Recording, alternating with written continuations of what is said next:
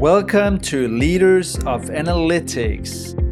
Leaders of Analytics is about data-driven decision-making, modern business leadership, and the use of data and artificial intelligence in business and society.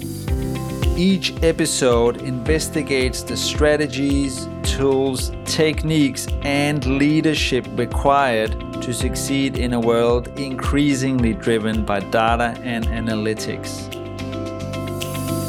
The show's guests share their stories and experiences in a way that helps you understand the big concepts and small details that make all the difference in today's world of business.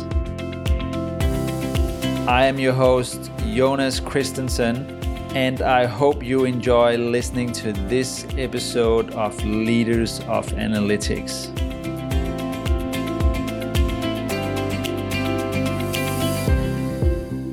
Software is eating the world.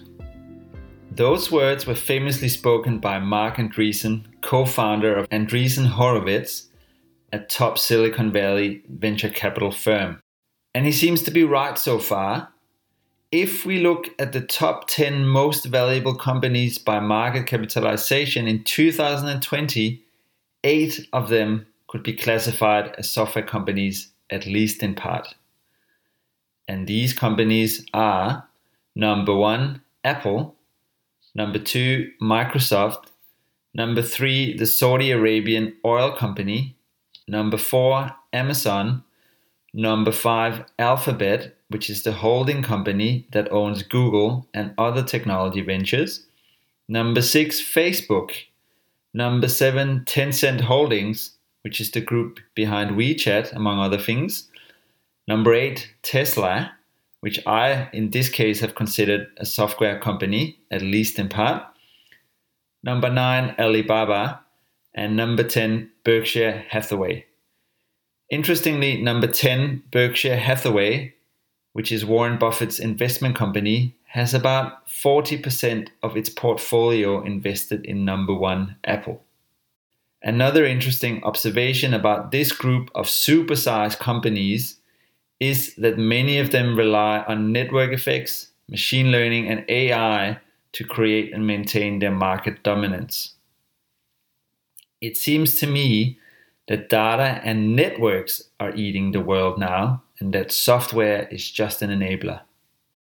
The aforementioned companies have disrupted many industries in their wake, but some traditional and systemically very important industries remain dominated by the same companies that have been around for decades. Think, for instance, about the following 4 industries: banking, insurance, utilities, and telecommunications. These 4 industries have a few things in common.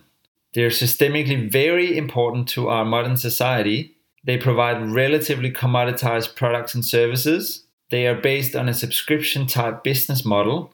And these industries all require a substantial capital investment and economies of scale to turn a profit. So it's very hard for new entrants to get a foothold. And lastly, they generate a lot of consumer behavioral data. And this data is exactly what is going to disrupt these industries in the near future. In Australia, the government has introduced the Consumer Data Right, which gives you, the consumer, the right to share data between service providers of your choosing. So far, this scheme is only active in banking, which is also known as open banking, but it is planned to be rolled out across all the aforementioned industries in the coming years. When it's possible to share your data across many entities, it's actually less important which entity generated that data, and more important, who is better at using that data to create exceptional customer experiences and improved financial outcomes. One of the companies that I see as a huge potential winner from this trend is called Finder. As a product and service comparison site, they sit in the middle of all these industries as a trusted third party. The company recently received their accreditation to receive data under the Consumer Data Right, so I decided to have a chat with their co-founder and CEO, Fred Schebesta. Fred is one of Australia's coolest and most successful entrepreneurs, and he's now worth over $500 million. all achieved without any funding. He's passionate about disruptive innovation, and he's a leader in the startup community where he shares his success and knowledge as a mentor, international speaker, media commentator, and author. Fred is a futurist and an expert in cryptocurrency, and he's leading Finder's venture capital arm, which is called Finder Ventures, which has built one of the most innovative money apps in Australia, the Finder app. Fred's latest project, Shebesta Ventures, is a platform to help more startups develop their business ideas. Fred has recently published a new book called Go Live, 10 Principles to Launch a Global Empire, which we'll hear more about in this podcast. In this episode, we also talk about data-led disruption, how Finder uses AI and machine learning to provide better service to its users, cryptocurrencies, and much more. So let's dive in. Here is Fred.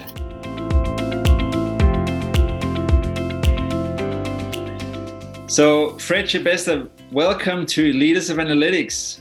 Wonderful to have you on the show. Thank you. Thanks for inviting me. Yeah, no problem. Our listeners would have heard a little bit about you in the intro, but I think it's always best to hear straight from the horse's mouth who you are and what you're about. So could you tell us a little bit about yourself and Finder.com, the business that you founded many years ago now?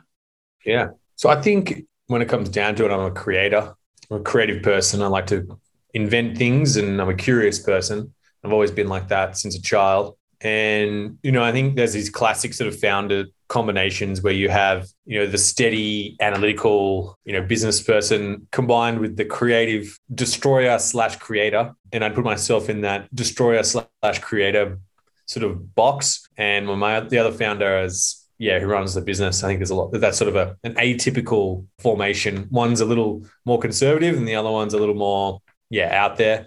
But, you tend to swing back and forth. And I think Finder was really a business. It was an experiment that we were experimenting with a whole series of websites that we were putting up and out there. And, we had a Sudoku site, we had a poker site, a sports betting site, and credit card comparison was just one of those niches we wanted to have a look at. And, we worked on that business and really went full time into it in 2009 after we sold our first company, which was Freestyle Media, which built websites and did internet marketing. And it was a brutal business. And, I think we've really been rolling out and executing our core strategies that we took from that business into this business, and we're still rolling them out. And, I think now we're really becoming a fintech business and evolving into another whole other dimension of a company, which is lots of fun, right? You take a single domain space and you work at it for, I don't think we've probably been doing this for like 11 years now. The innovation and the creativity that you can get and really drive from that, I think, is incredible. And I think continuously to reinventing ourselves, I think I really enjoy that part as well. That's really my sort of passion. And that's really where the Finder app has come from and originated from. And we're really pushing that forward and really pushing the envelope of where that will go. So tell us a little bit about the Finder app versus the website. So what's in the app and what's your vision for it? Yeah, I think the app is a place where our customers can continuously get savings from their bills, and also they can invest their money. And so they can, earn and make money, because they're really, making money is about saving money and investing money. That's really what it comes down to. And you can do that in the Finder app. So the first investment piece you launched was the ability to buy and sell cryptocurrency. And it's 3 minutes to, start and get up and running and actually buy or whatever it is, Ethereum or Bitcoin, which is really incredible. And we focus very much on that experience, right? That's really what we were trying to do. In the saving money space, we've been comparing things for a very long time, and we've built a lot of automated and machine learning algorithms that essentially go through your transactions. We're actually one of the only fintech comparison businesses as well that in Australia that has an open banking accreditation.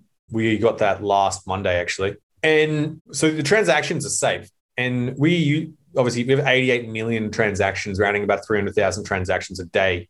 And those transactions essentially help inform our machine learning, inform our models, and help our members save more money. And then they take that money and they can go and invest that. And we've just begun. This is really just the beginning of this incredible product we've, it's just kicked off. There's 150 59,000 people using it in Australia today. It's only really just launched last March, and it's picking up momentum every single day. It's a new business, and we think it's got incredible potential. And it's, some of the products we're going to roll out next are going to be, no one's ever done that before, and no one's ever seen it. It's going to bring back the balance where, there was a time when people used to, put their money with a bank and make money, and that's gone. Banks don't make you any money anymore. And I want to bring that back. I want to bring back the modern bank, and not necessarily create it has to be a bank. I think the idea of where you put your money doesn't actually have to be, eventually it sits in some bank account somewhere, but that's really infrastructure these days. And that's my vision of the future, is where banks really become banks and vaults of cash. And then the fintechs really layer over the top of them. And I think that's started to happen, right? That's what Finder is evolving and becoming. And, I think we're going to see some major changes in the next, I'd say, 12 months. Yeah, really interesting. And you've mentioned quite a few interesting threads here for us to pull on, especially given that this is a podcast about AI and machine learning and analytics in business. And I agree with you around the app layer, if you call it that, the fintech layer on top of banks. And you're starting to see that in Asia, for instance. I think in China, we have WeChat, which is a super app for everything. And I think in South Korea, they have something called Kakao from memory, which you might have studied as well. And do you see the Finder app becoming that sort of super app for all things consumer finance and other things in Australia over time? And maybe when you answer that question, how do you see your open banking accreditation fitting into that in the short and long term? Yeah, I think in some way, shape or form, I think Finder is going to become part of the ecosystem that really drives and pioneers the future forward. And the reason for that is, we have an extreme ability and understanding of cryptocurrency. And I think that's, a lot of people mark cryptocurrency up as some sort of just Bitcoin and things like that. But I think it's evolved way past that. And I think we can bring that and bring those benefits to members, and I think that's important. And the second thing I think is important with that is, with that super app position, we already partner with 2,500 partners all around the world, banks, insurance companies, utility companies, online e-commerce stores, VPN providers, you name it, Finder has a partnership. And that's because we compare so many different services, right? I think naturally we have a good position to become that centerpiece because we understand so many verticals and we have so many relationships already. I think in terms of open banking, maybe to give context, we've got our open banking registration in for the UK and the EU as well. And that is a different kind of service that we can enable there, where you can get payments as well as reading people's transactions who consent for our algorithms to read them.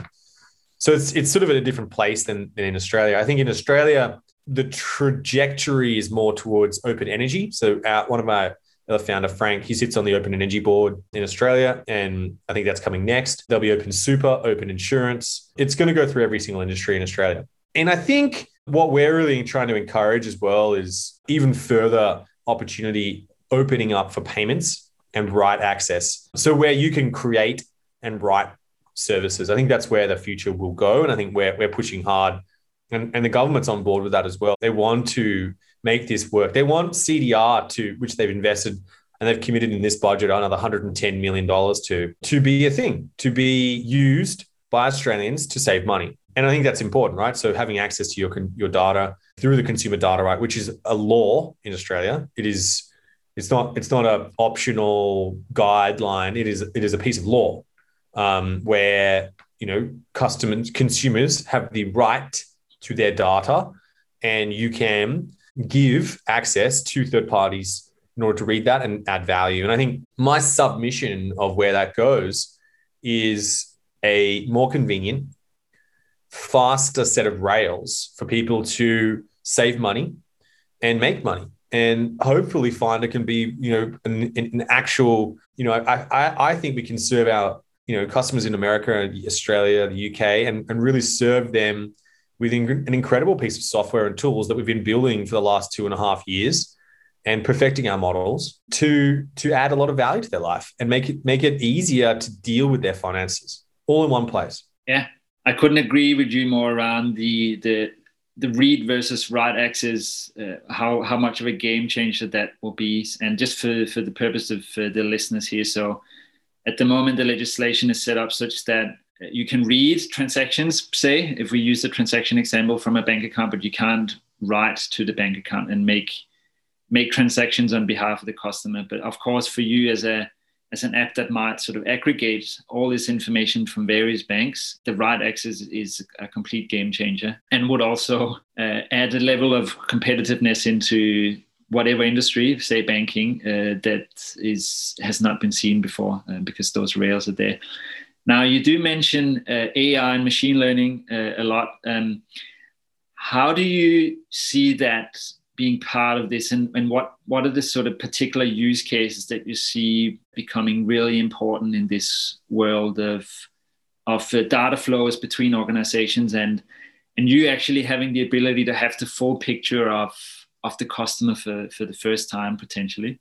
Yeah, I think we've started to really build models around our members and to start figuring out ways that our machine can start to see, ways that they can save money that maybe would be quite challenging for a human to do. And I think that machine's getting smarter every day. So there are, I'd say, probably 500 plus interactions with our transactions every day within the Finder app. And those transactions get smarter because our members basically add more information to them. And the reason why they add more information is because they get better results back, right? There's a nice trade there of value. And then, what I think is going to happen is, based on that intuition, based on, I guess, the machine's intuition, machine intuition, that's an interesting idea. What does the machine know that we don't know intuitively, which is really its model to some extent. It's really just about picking up patterns, right? And comparing, similar types of people. I spoke to some financial advisors once, and they said, how will you legally comply with what's required when because you're kind of giving financial advice. I said, well, it's not actually financial advice. It's just maths. It's like, here's a person that looks like you, and here's another person that looks like you, and another person, and all these people, and they seem to be paying this amount of money, whereas you pay this. And I think large banks have had that data for 100 years. They already know who's paying too much and who's paying too little. I think in that space, I reject the notion completely that big banks are going to take over, this budgeting space, because they've already had that data, and there's an inherent bias, unfortunately or fortunately for the customer, that encourages them to keep the customer with the product which they're in order potentially them to not to benefit the customer in the best way they possibly can. And so there's this unique spot, I think, that has been opened up for us in this new data world, where we can let the data inform the customer about what it can do and what's possible, number one. And number two, there's a new place for a new type of organization that can facilitate that. And, we've been doing this for 11 years. We've been helping people compare stuff and find ways to save money for 11 years. And I think we've started to do now is help people invest their money. Through COVID, lots of people came to find places to input their money, right? Because yield on your money has gotten to a place which is pretty poor, right? If you have 100 grand in the bank's probably going to pay you $25 a month. That's not even going to cover inflation. So you're essentially losing money.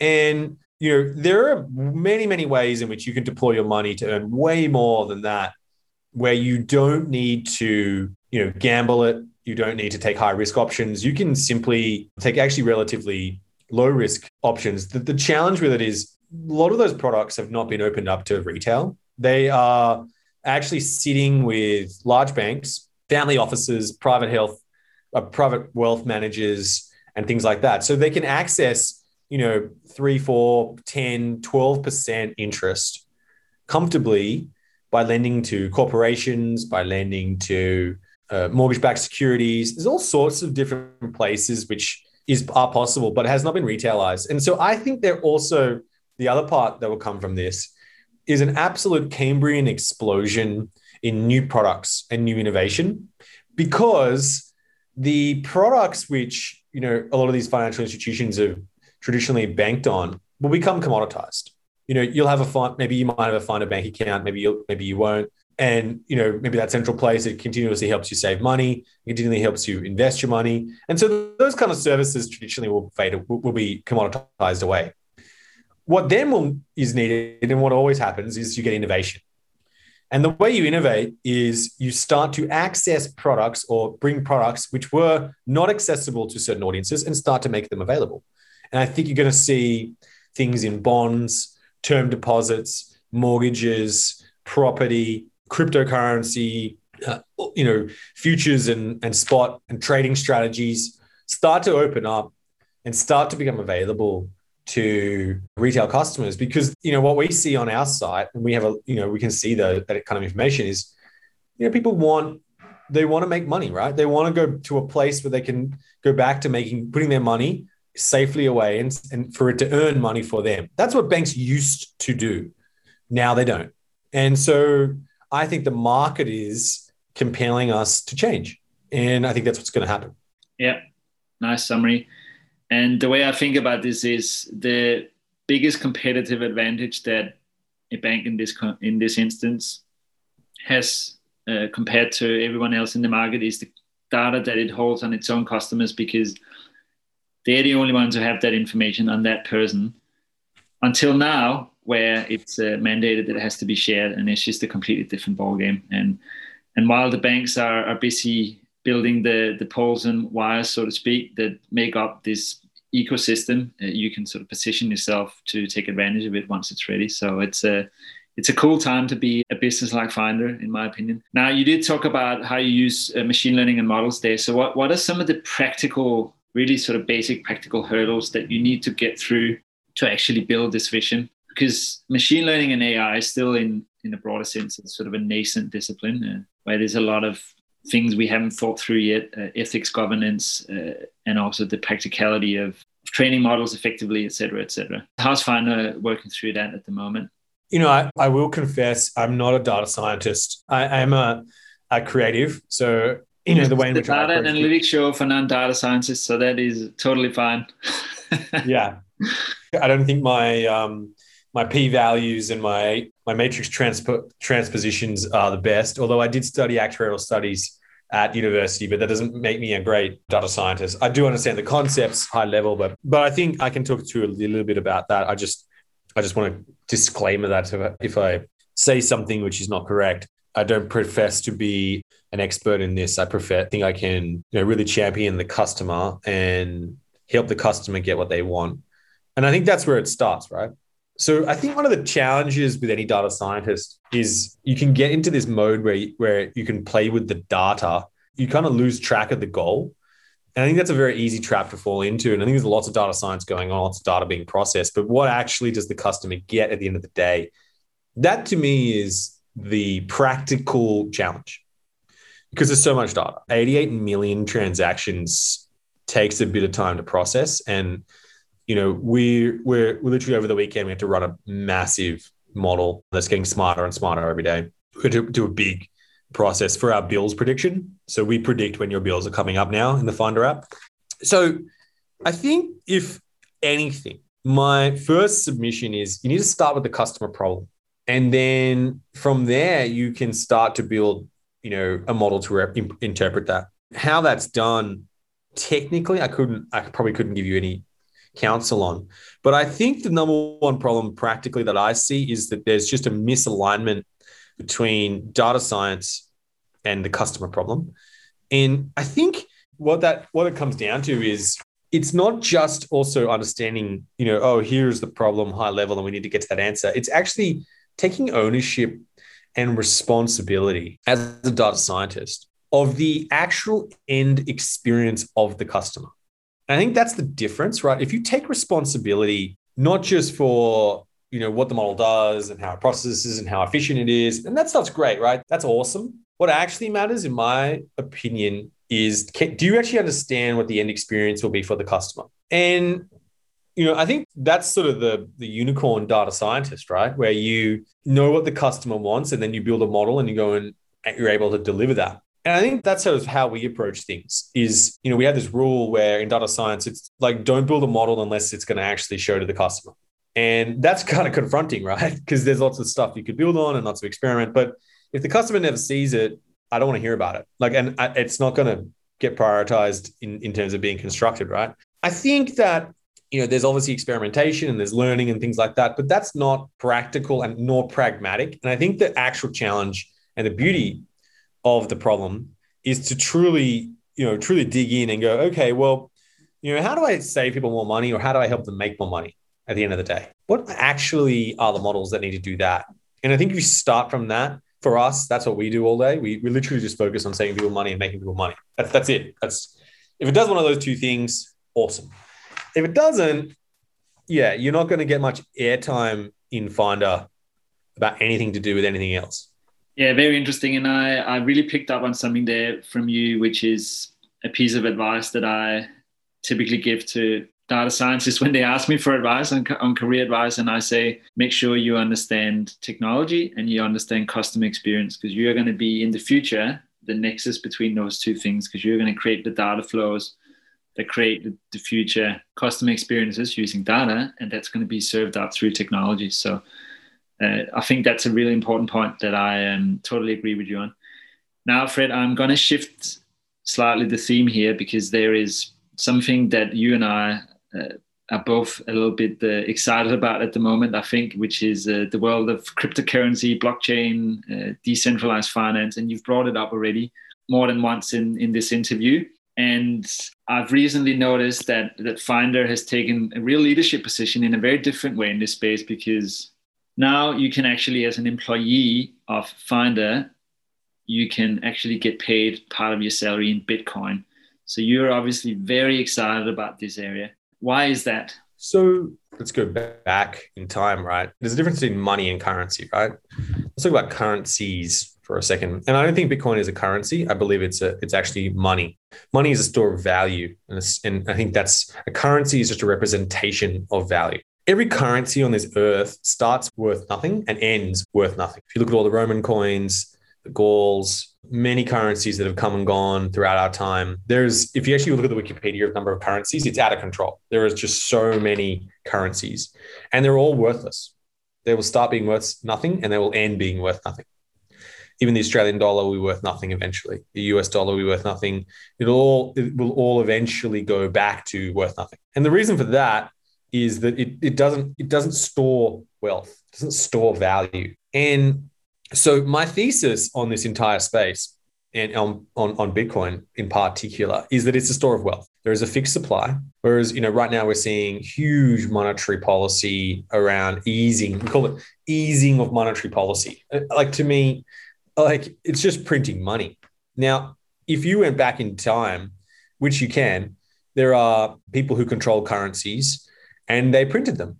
And the Romans did this, right? So at the start of the Roman Empire, there was a gold coin and it was made out of gold, 100%. At the end of the Roman Empire, a gold coin only had 2% gold in it because the government or the empire had stole all the gold out of the coins and melted them down and used it to fund armies and become an empire. And eventually they went broke because they weren't able to steal money from their people. Now, in the first instance ever in our time, apart from owning other assets, we have a store of wealth which is digital.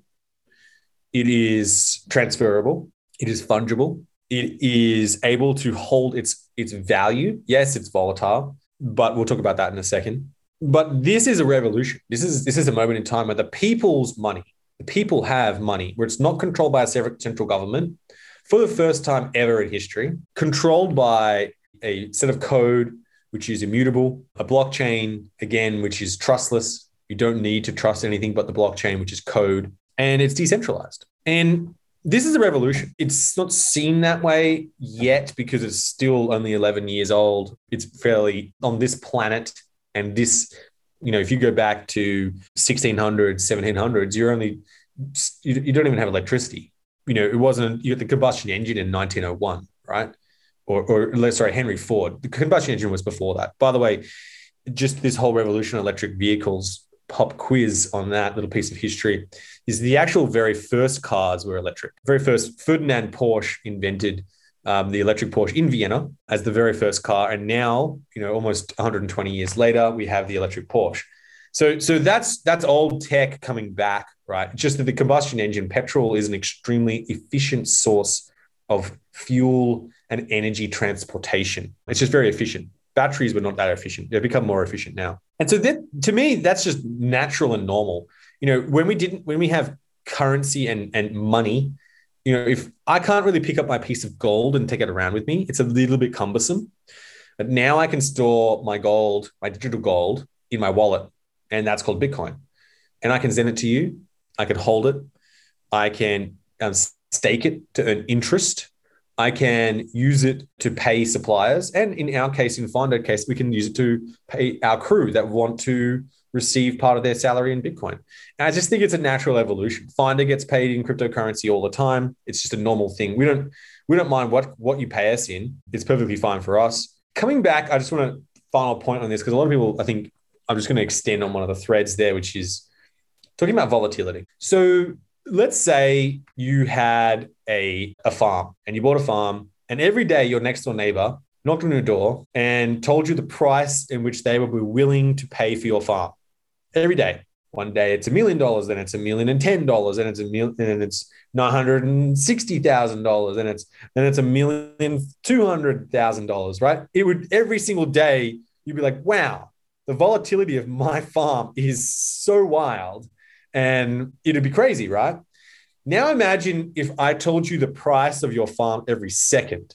You would think that it's the most volatile asset on this earth because everyone has certain views. That's the difference here, right?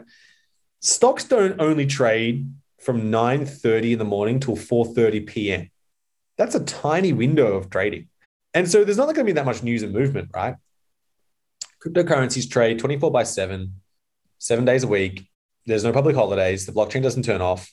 And so, yes, there is more volatility because things are faster to be priced into the price. Things move quicker. Whereas the transactions of property take a lot longer, shares take a lot longer to settle, and they only trade from Monday to Friday from 9:30 to 4:30 p.m., which is, to me, confusing and baffling. Don't understand why that happens, but maybe it is what it is. And so, yes, it's going to be more volatile because everything is real time for the first time, streamed, priced in. It's actually analog. It's continuously on. Whereas the digital side, the stock market stops and then it closes.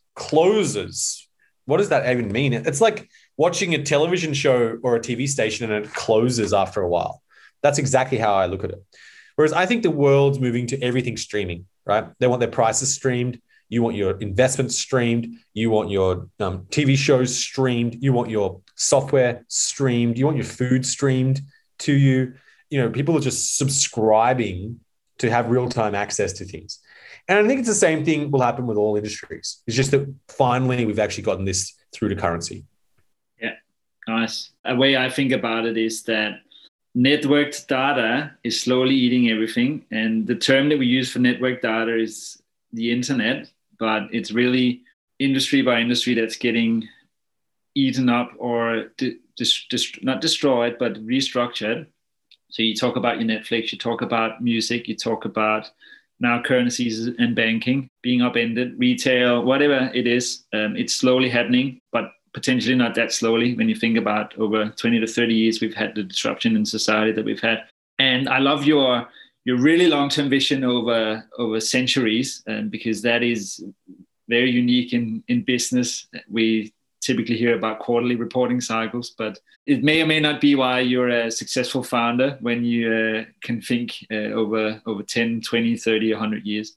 Now, there are a lot of criticisms of these cryptocurrencies being worth nothing because, and there are lots of arguments for that, they're not backed by a sovereign nation, et cetera, et cetera.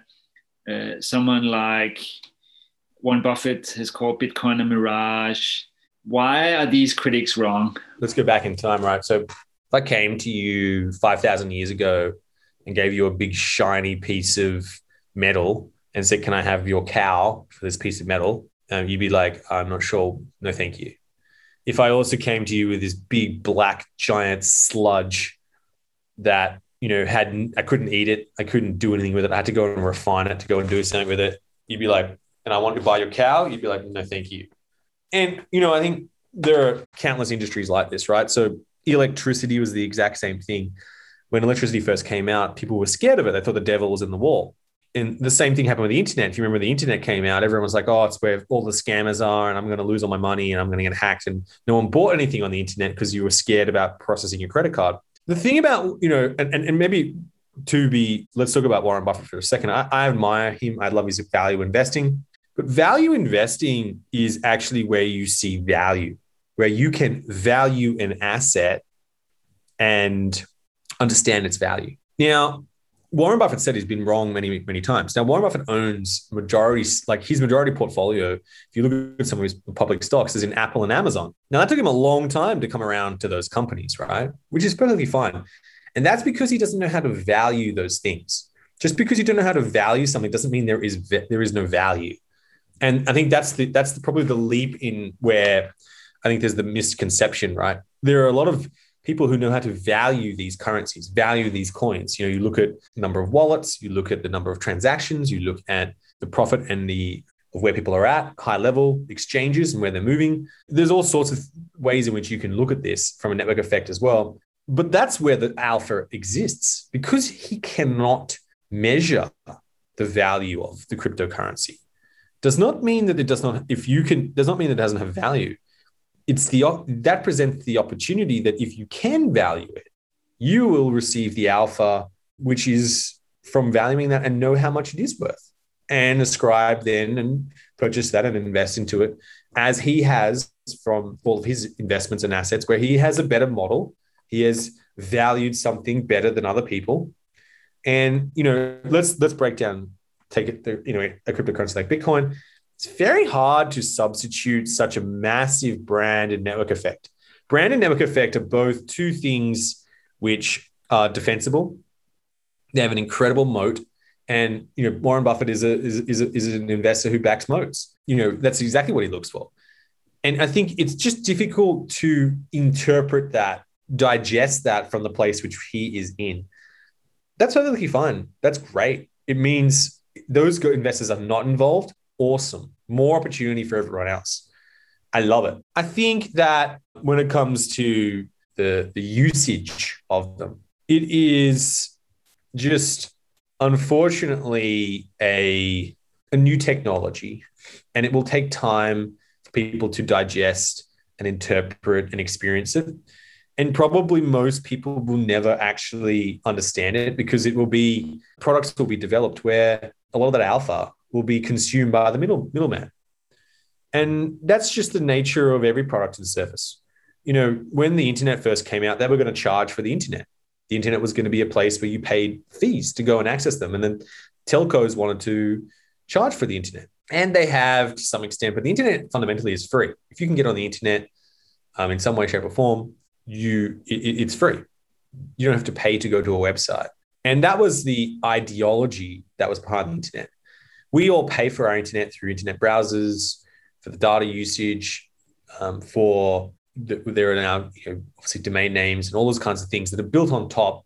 And most people almost think that, I say the majority of the earth thinks that, the walled garden of Facebook is the internet. But the internet actually exists outside the walled garden of Instagram and Facebook. There is actually a whole internet out there. And, that's probably what's going to happen in some way, shape, or form. The people are just going to miss it. And that's great for the people who understand it now, because they can get the alpha on that. And the people who will miss out, they'll get some benefit in their life. But, I remember a lot of the things that started the gold rush in Australia were when people went to the actual places. There were actually just giant gold nuggets sitting on top of the earth. It was that unmined. It was just that open. And I think that's much the case in cryptocurrency, and a lot of people are going to make a lot of money out of it now. And it's just that, the nature of the business. And I actually think it's great. The longer the misnomer that there's no value ascribed to cryptocurrency, the better for the people who know about it and take that risk. And, I think there's going to be an incredible Cambrian explosion of retailized products, sanitized products that have a cost, just like a bank sits on top of people's savings accounts and rents it out in all sorts of ways to make huge sums of money. that will happen with cryptocurrency as well. Yeah, and we're already seeing some form of sanitization with stable coins, which are linked to a sort of fiat currency. Now, we are not in the business here of giving financial advice on cryptocurrencies, but I encourage all listeners to go and actually study this area because it is a very interesting area and it's evolving so fast. And we're having, I'd say we are seeing the first, second, and third generation cryptocurrencies play together at the moment, and it's evolving so fast. And in a year or two, the technology is going to be so much more mature than it is now. Now, Fred, just before the end here, the last two questions. Something that's really important is you have just published a new book, and it sounds like a really interesting book. And could you tell us a little bit about that book and what the reader can get out of it? Yeah, so I think with this book, a lot of people write, books about how to make money, $1 million, how to change your life, how to lose weight, how to turn your life around. And I don't think I don't know whether I'm the best person to do that. And, a lot of them have a lot of rules. And unfortunately, I'm a pretty big rule breaker. So I don't think I could teach you my rules. But what I can teach is the principles which are immutable, which I conduct business with and use those principles to launch businesses with. And they are the most invaluable. I think it took me a long time to figure out what value could I provide. I believe those principles are the biggest things that I can share with the world. And hopefully in some small way, those principles will help people build and go live with some incredible business ideas and change the world to be a little bit of a better place. And what's the book called? So it's called Go Live, which is, everyone knows me in Finder for saying that. Should we launch this? I'm like, go live. I love the idea of launching and going live. It's the 10 principles, to build a global empire. Nice. Love it. And I can see from this interview what a methodical thinker you are and how you use these principles that you've it seems like you've collected a lot from history and watching history repeat itself again and again and using that in your thinking. Last question. So on this podcast, we pay it forward. So who would you like to see as the next guest on this podcast and why? I think you should get Melanie from Canva on it. I don't know if you know. Yeah, she they have a lot of data in their business, and I think they do some incredible user experiences, and it'd just be fascinating to hear her views on the future. All right, well, we'll see if we can make that happen. We'll let her know that Fred told her to come on. Fred Chebesta, thanks a million for being on the show. Really interesting, and I'm so interested in following the journey of Finder for the next few years with your app, your website, cryptocurrency, and your new book. So congratulations on your success so far and all the best for your future success in your life. Thanks so much. And thanks for having me on. And thanks for listening, everyone.